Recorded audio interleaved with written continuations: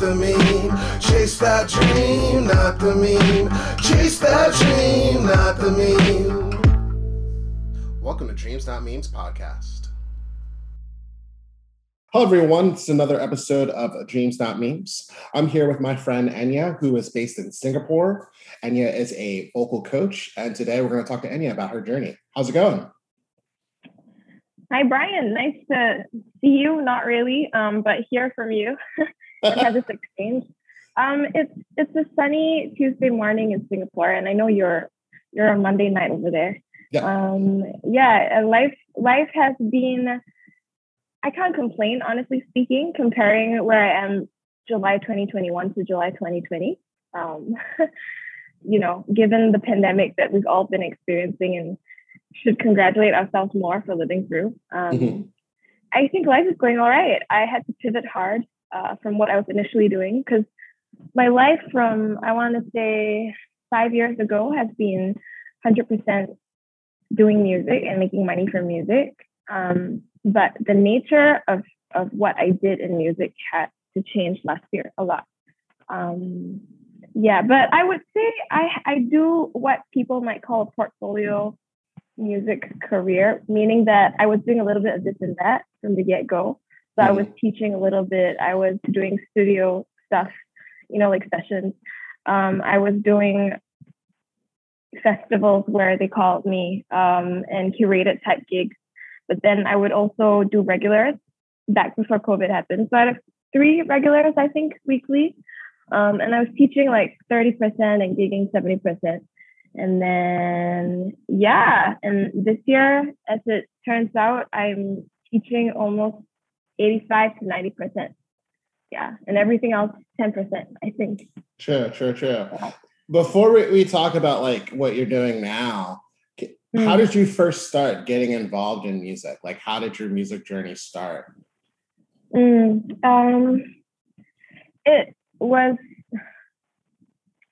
intentional but unexpected. And I know this is like a cliche sort of story about how, stumbled into it, but that's the truth. I've loved music from a young age. And I don't know if you are familiar with how, like parents from Asian culture make their kids do a lot of different classes. But in Singapore, it's kind of normal for a lot of children in my generation back then to be forced by our parents to learn piano, classical piano. And so when I was around 3 or 4, I started with Yamaha. Before that, I'd already loved singing. I just didn't recognize it for what it was. I watched a lot of Disney classic animations when I was young, and I feel like my sense of pitch and appreciation of key modulations actually started from there. When I was, belting along to Lion King and stuff. And then I actually went to university, as we call it here in Singapore, and I was quite interested in journalism at the time. So I found myself an internship, and I was rounding it out, going into my last semester of college here. And then all the while I was continuing, to do music as a singer on the side. I got very lucky. I met some people who introduced me to low-key the wedding gig scene, I guess you could say, and also the bar pub scene. So I was starting to, play some of those gigs for pocket money. And as I entered my last semester at university college, I decided to try and persuade my parents to let me do music, because I realized that if I didn't at least try, I would wonder what if, and possibly become a bitter old woman. And I didn't want that. And so I managed to cajole them to let me apply. And I only applied to one music school in Boston. And I decided that if it didn't work out, I would stay in Singapore and pursue journalism. But here we are, because the rest is history. I got accepted. Was it Berkeley? Yeah. I'm not even kidding. If anyone from Berkeley is hearing this, you might be the 60th Berkeley student or alumni that's been on this podcast. Represent. And I'm just like, no, I'm not offended at all. I'm just like, wow, I feel like I went to the school like for so many people. It's like, yeah, sorry, not sorry. No, I'm just not ashamed. I'm impressed with how, like, literally, I just dropped an interview with someone from Cuba who's currently at Berkeley. Nice. I interviewed someone named Taylor Kelly from Berkeley. A trumpet player. Yeah, you know Taylor. I've always admired her stuff. Really? We have a lot of common, like, mutual friends. Yeah. But I don't actually know her personally. Yeah, Taylor's been on the podcast, played on one of my tracks, and has probably connected me with like 50 people on this podcast. So it's just really like cool. But anyways, continue. Apologies. She's crazy good, and she's really nice too. I don't know. Wait, I guess that was the end of my story. So like I went to music school. I finished music school. I floundered around for half a year and spent the rest of because international student status, right? So to figure out something after graduating, I decided to spend a year, like the remaining time that I had on the student status, or was it the grace period status? Yeah, we have what you call OPT. I don't know if you've heard of this before. No. It's called optical practicum training. So for international students, when you are allowed to study in the States post-graduating, it's unfair, but we're non-essential, as we learned last year. So we get like a year of OPT, as we call it, optical practicum training visa. So it's kind of like a provisional visa. And then you're supposed to basically try and figure your shit out and make the right decisions and connections so that you get to stay. But it's, so I did that, and I moved to New York City. It was crazy. It was a great year. It was some of the best and worst times I've had. And I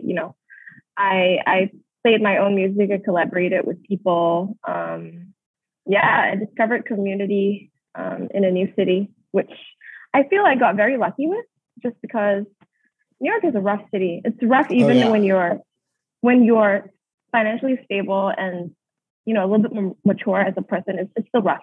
Sure. So as somebody who was not that financially stable and didn't know anybody closely at that point, I just got really lucky because I found Berkeley people, reconnected, strengthened bonds, got introduced to more people, and I feel like I got really, really lucky with who I met.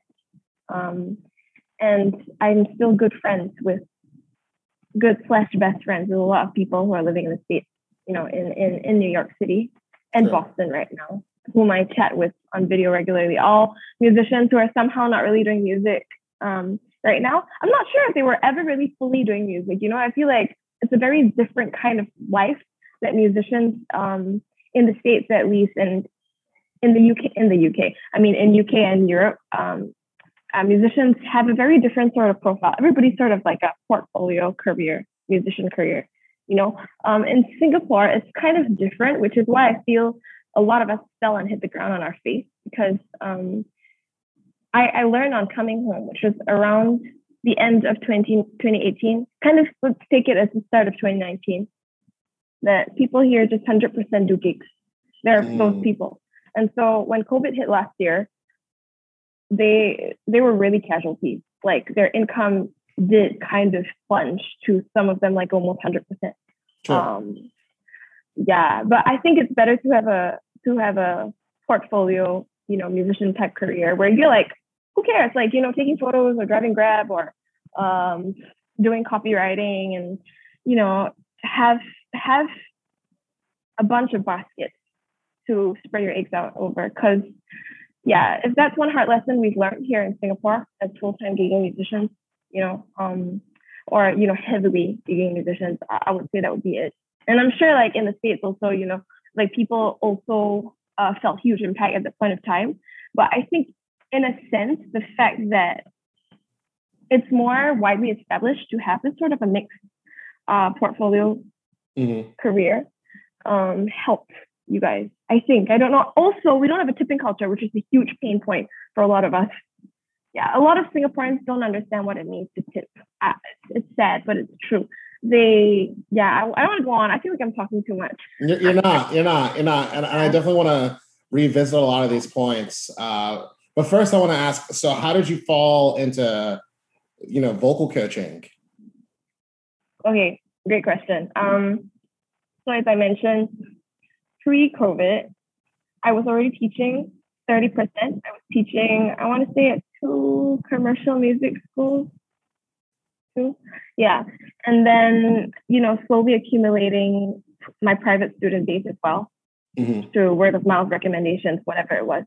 And then, so it's not like teaching was a completely, 180-degree pivot, right? It's still something to do with singing, the thing that I love, music, the things that I love.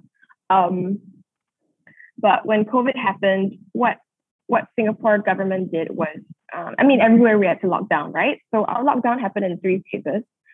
And since then, we've had many iterations of half phases because, when stuff spikes, the nature of our state, I hope I don't get in trouble for saying this, is overly paternalistic and illiberal but democratic. And I know that's like oxymoronic, but the thing is, we consider ourselves a democracy, and we are considered a democracy, but it's sort of a rigid one.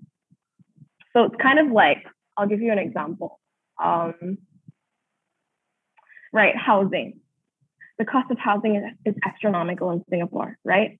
As a person in my early 30s, in order for me to afford a house, I would have no choice but to get married. Because if I wanted to strike out on my own and buy a private property, public housing is not an option for me. The priority is given to people who get married first. So it's kind of like low-key saying get married or else, you can't afford a house. Because my only other option would be to go into private housing. And a lot of private housing starts at above $500,000. I'm not kidding you. You can go Google it. And because I'm a spoiled brat, I want to live somewhere with facilities, like a gym downstairs and a pool downstairs and some sort of maintenance every week, every month. Because I'm a princess and, whatever. But, our culture is that we live with our parents until we get married, right? So I don't have to do that because I get to stay with my parents and we pool all our resources anyway. But my point being, we've had 3 phases of lockdown. First phase, everybody had to stay at home, could only go to the grocery store, all the essential trips. I had a friend reach out to me. I'm very fortunate that in the time that I was at music school, it's funny how, your vibe really attracts your tribe, because coming home after those years away, I realized that a lot of my Singapore University friends, we call it National University of Singapore, a lot of them actually went full-time into like the music and entertainment scene. Good numbers started their own events companies, music schools, etc. So I had people reach out to me when I came home and list me in their databases for like events. And then during COVID, one friend reached out to me and offered me a teaching position because, as a friend looking out for a friend, I feel that was his point of view. We have been friends for over 10 years by now. So that was really nice of him. I started to teach online because at the point of time we had to. Singing and wind instruments are supposed to be the more contagious ones, like as though the rest of instructing people how to do things doesn't involve talking. But not salty. Yeah. So then I started teaching online, and eventually we moved back into in-person lessons when that was allowed in the next phase. And since then, it's been kind of like back and forth. So phase 1 happened, finished. Phase 2, that was phase 2 when we restarted in-person lessons. And then phase 3 happened and unhappened because we've had a couple of spikes this year. So this year we've gone into semi-soft lockdown 2 times. Actually, we're in the midst of the second semi-lockdown now. And dining out is still not a thing here for this period until a little bit after mid-August. And gathering in groups of 2 is not allowed, for example. One household cannot have more than 2 distinct visitor today. So that's what's going on right now in Singapore. And I'm super digressing from what you asked me, but the long story short of how I pivoted more fully into teaching, it started with that friend reaching out to me. And then I got really lucky. I feel I've been super fortunate. Yeah, in the course of the 1.5 years, I did a virtual live stream because live streaming became a thing that we had to do, right? Or else for all opportunity to perform. So I did a live stream with a very prolific pianist back home. Like, in my opinion, he's amazing. And he, at that point of time, the college that he lectured at was also looking for a pop vocals instructor. And so we connected. We had always known of each other and probably jammed together before. But it was a good reconnect. And he asked me if I was into teaching. And I said, yeah, because that's the right answer, right? And it's not like I was completely lying. I just hadn't had experience teaching at a college level. And so, it led to me meeting with the college and then deciding they like me.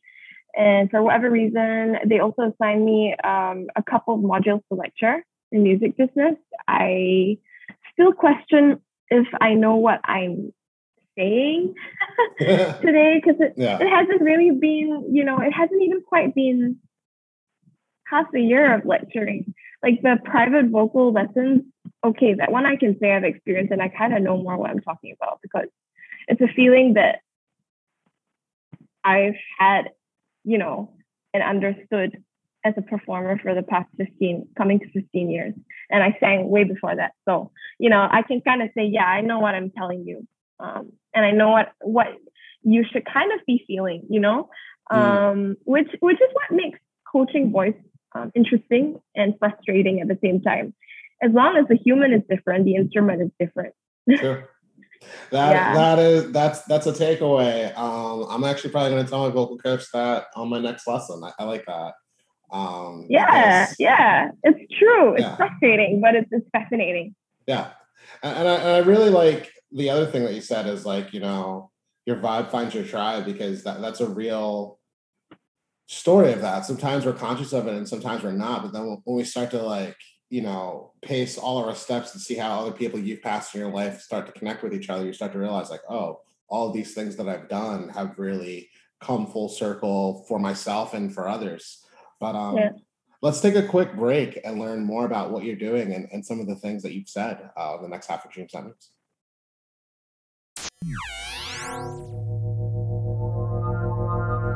Quick message. Thank you for listening to today's episode of Dreams Not Memes. Please make sure to follow Dreams Not Memes Podcast on your preferred streaming channel or on Instagram at Dreams Not Memes Podcast.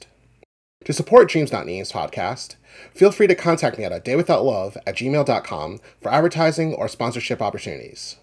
Now, let's get back to the show.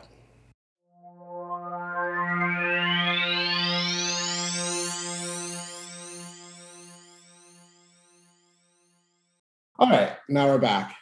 So you were referencing portfolio musicians. I definitely really understand what that means, given that I'm developing a portfolio myself as like someone who's a performing musician, but also someone who also has like the freelance work and things like that.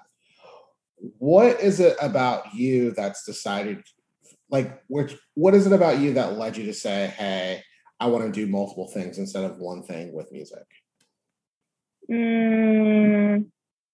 Again, this is going to be like a bit cliche, but okay. I'm the kind of person who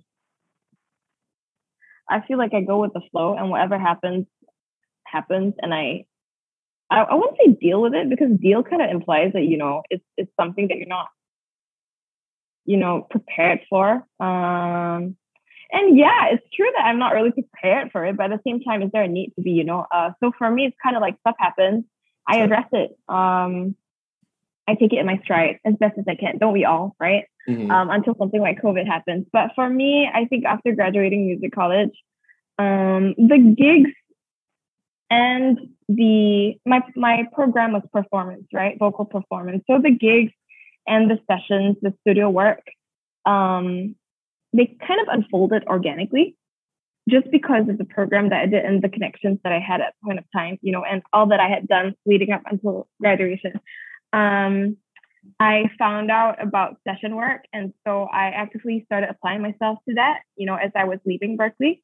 And I managed to get gigs through 2 different online music markets. So basically they would have people, who were producers who wanted a top line, or they already had a top line, they wanted some lyrics, or, they already had a lead vocal and they wanted a vocal background arrangement with harmony sung. And so, doing what I do, I could offer that. And so I decided to go a little bit into studio work and, have it be one source of income, because I can write, right? And I can sing, and I can also arrange and sort of produce. Like, my minor is in music tech, so I do know how to like post edit and, do some basic mixing. And so I went into studio work.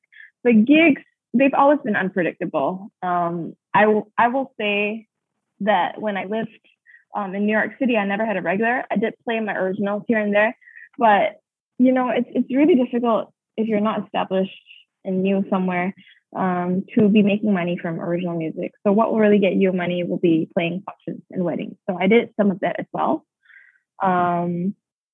And then I don't know, I feel like teaching also unfolded naturally. Everything that I've accumulated and what I can offer kind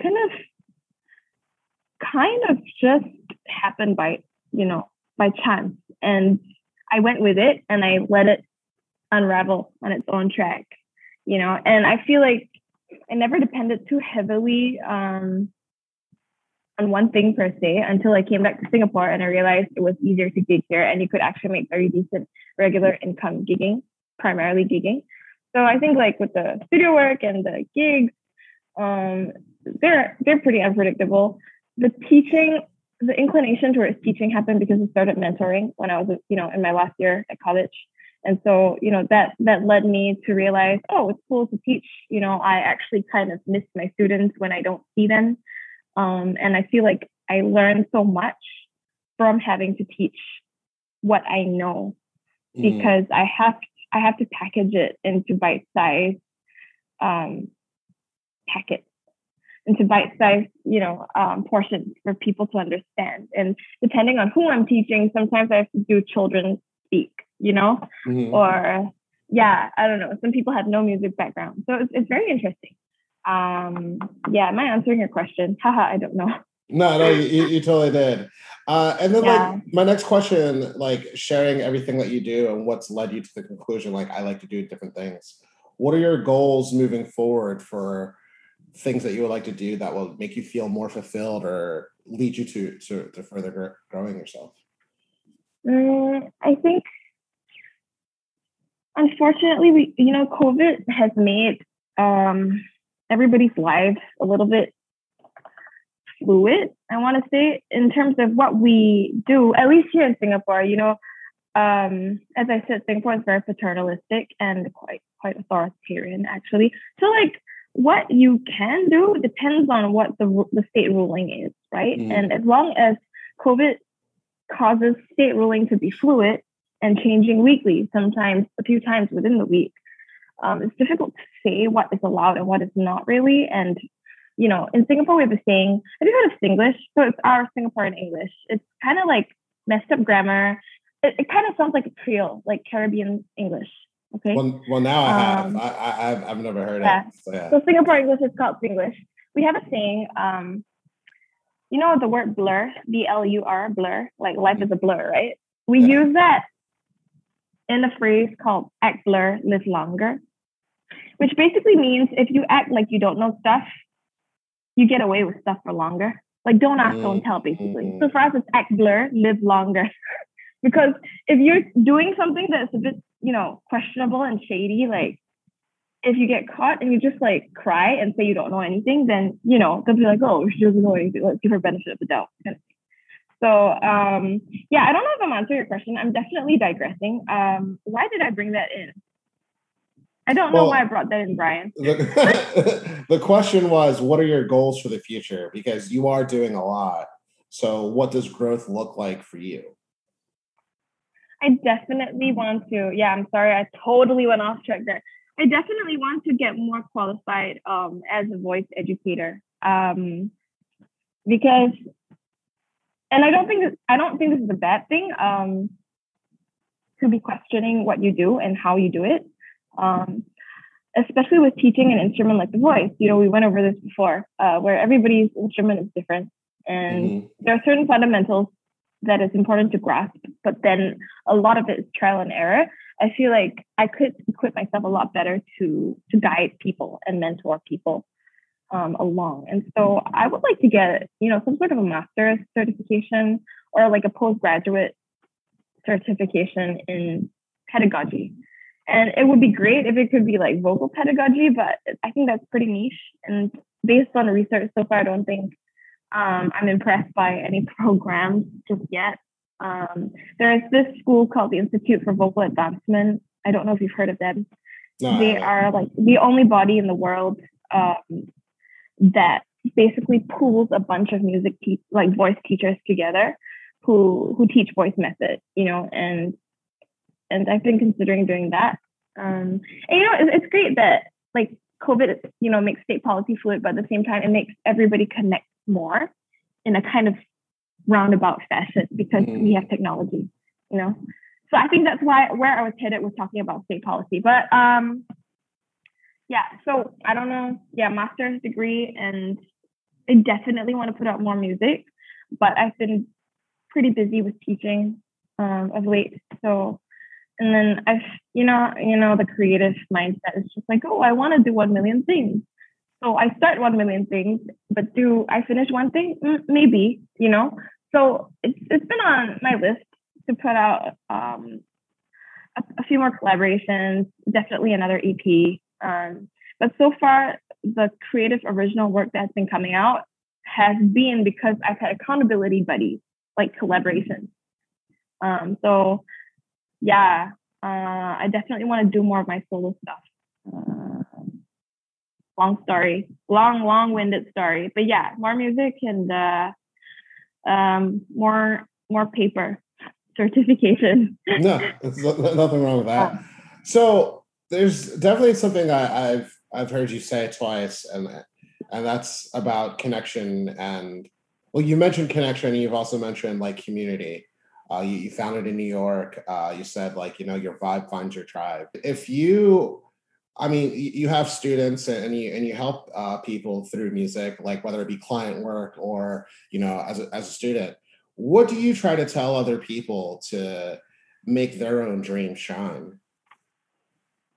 As singers, as musicians, you mean in the capacity of singing, right? Or yeah, in the capacity of creating and singing.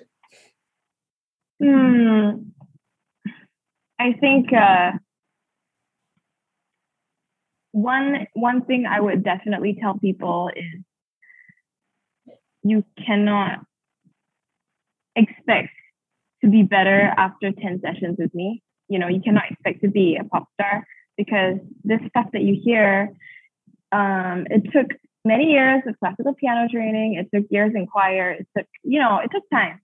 I think good art and skill in this area cannot be rushed.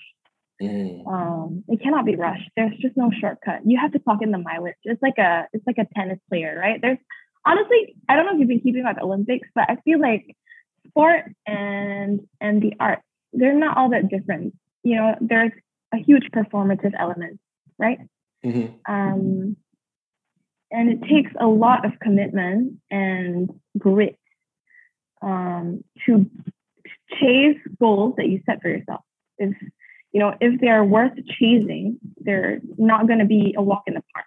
So you have to be prepared to put in the work to see the results. Don't expect, I feel, okay, with Gen Z, with the younger millennials, we have a terrible attention span, myself included.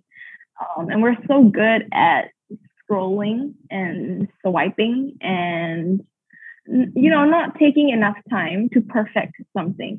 A lot of people don't know how to practice properly as well. I find that when people are trying to learn a song, they're so focused on going from top to bottom over and over and over again. But honestly, that's not how you really drill yourself, right? You're a musician too. You break it up into chunks and you attack the bits that you find struggles in, right? And then you go slower and then you speed it up and you take out elements if there's too much to learn all at once. So break it down. You know, we don't break down enough. We like to take everything in its complexity and just try and whack it. But I think there's value in decomposing elements and practicing that if you're talking about craft. Sure. And then don't give up. Don't be a softie and give up. You know, when you find that after a month you don't get something, you know, it depends on the individual. But I feel like if you're passionate enough, your passion will enable your ability to come through because you're going to put in the work. You're going to care and you're going to put in the work, right? So stick at it. There's I don't know if the word is, I can't find the word for it. Like would it be tenacity? I think tenacity. Yeah, I think people need a lot more tenacity and resilience. I personally thought you were going to say stick the landing because Olympics, but you're completely right. Tenacity is what we need. Stick the landing? What? You never heard? So in gymnastics, like also Olympics, people are graded on how well they land after a maneuver. Oh yeah. Landing is so important. Yeah. So when they stick the landing, it's also a metaphor for how committed are you from going from point A to point B? Because, you know, when you are doing gymnastics, if you can't stick a somersault or any trick for that matter, I'm sure call them tricks, then you're not having the tenacity to actually be committed. So yeah. I have one more thing to say. It's okay to like, for musicians / singers, especially singers, I don't know, because I don't teach other things, right? It's okay to sound ugly. It's okay. Because remember, okay, I'm relating it back to the previous thread of discussion about how we don't know how to human anymore because we're so focused on being productive and optimal creatures, right? Like robots, almost, whatever. It's people, your audience that you're trying to connect with, they relate to human moments where you're not perfect. Okay, so coming back to the present discussion, it's okay to fail and it's okay to sound ugly. In fact, it's important because unless you go there, how do you know what could be? You need to know the full spectrum of what could be, right? So that involves sounding as sputtery, as awkward as it gets, and also cracking yourself a little bit in that sense to get to, you know, potentially more beautiful place. I think actually what people are afraid of is how great it could be. But in order to get to how great you could be, you first have to go through a bunch of shit, you know, including sounding ugly and weird and choked and cracking. Yeah. And so don't be afraid of that. It's just necessary. It's part of the necessary mileage, I think. Yeah. Sure. Well, thank you very much for that honest truth and for sharing your story. And this has definitely been a good episode of Dreams Not Memes. Socials will be in the description, and we will come back to you later. Thank you so much, Enya. Thank you, Brian. Okay.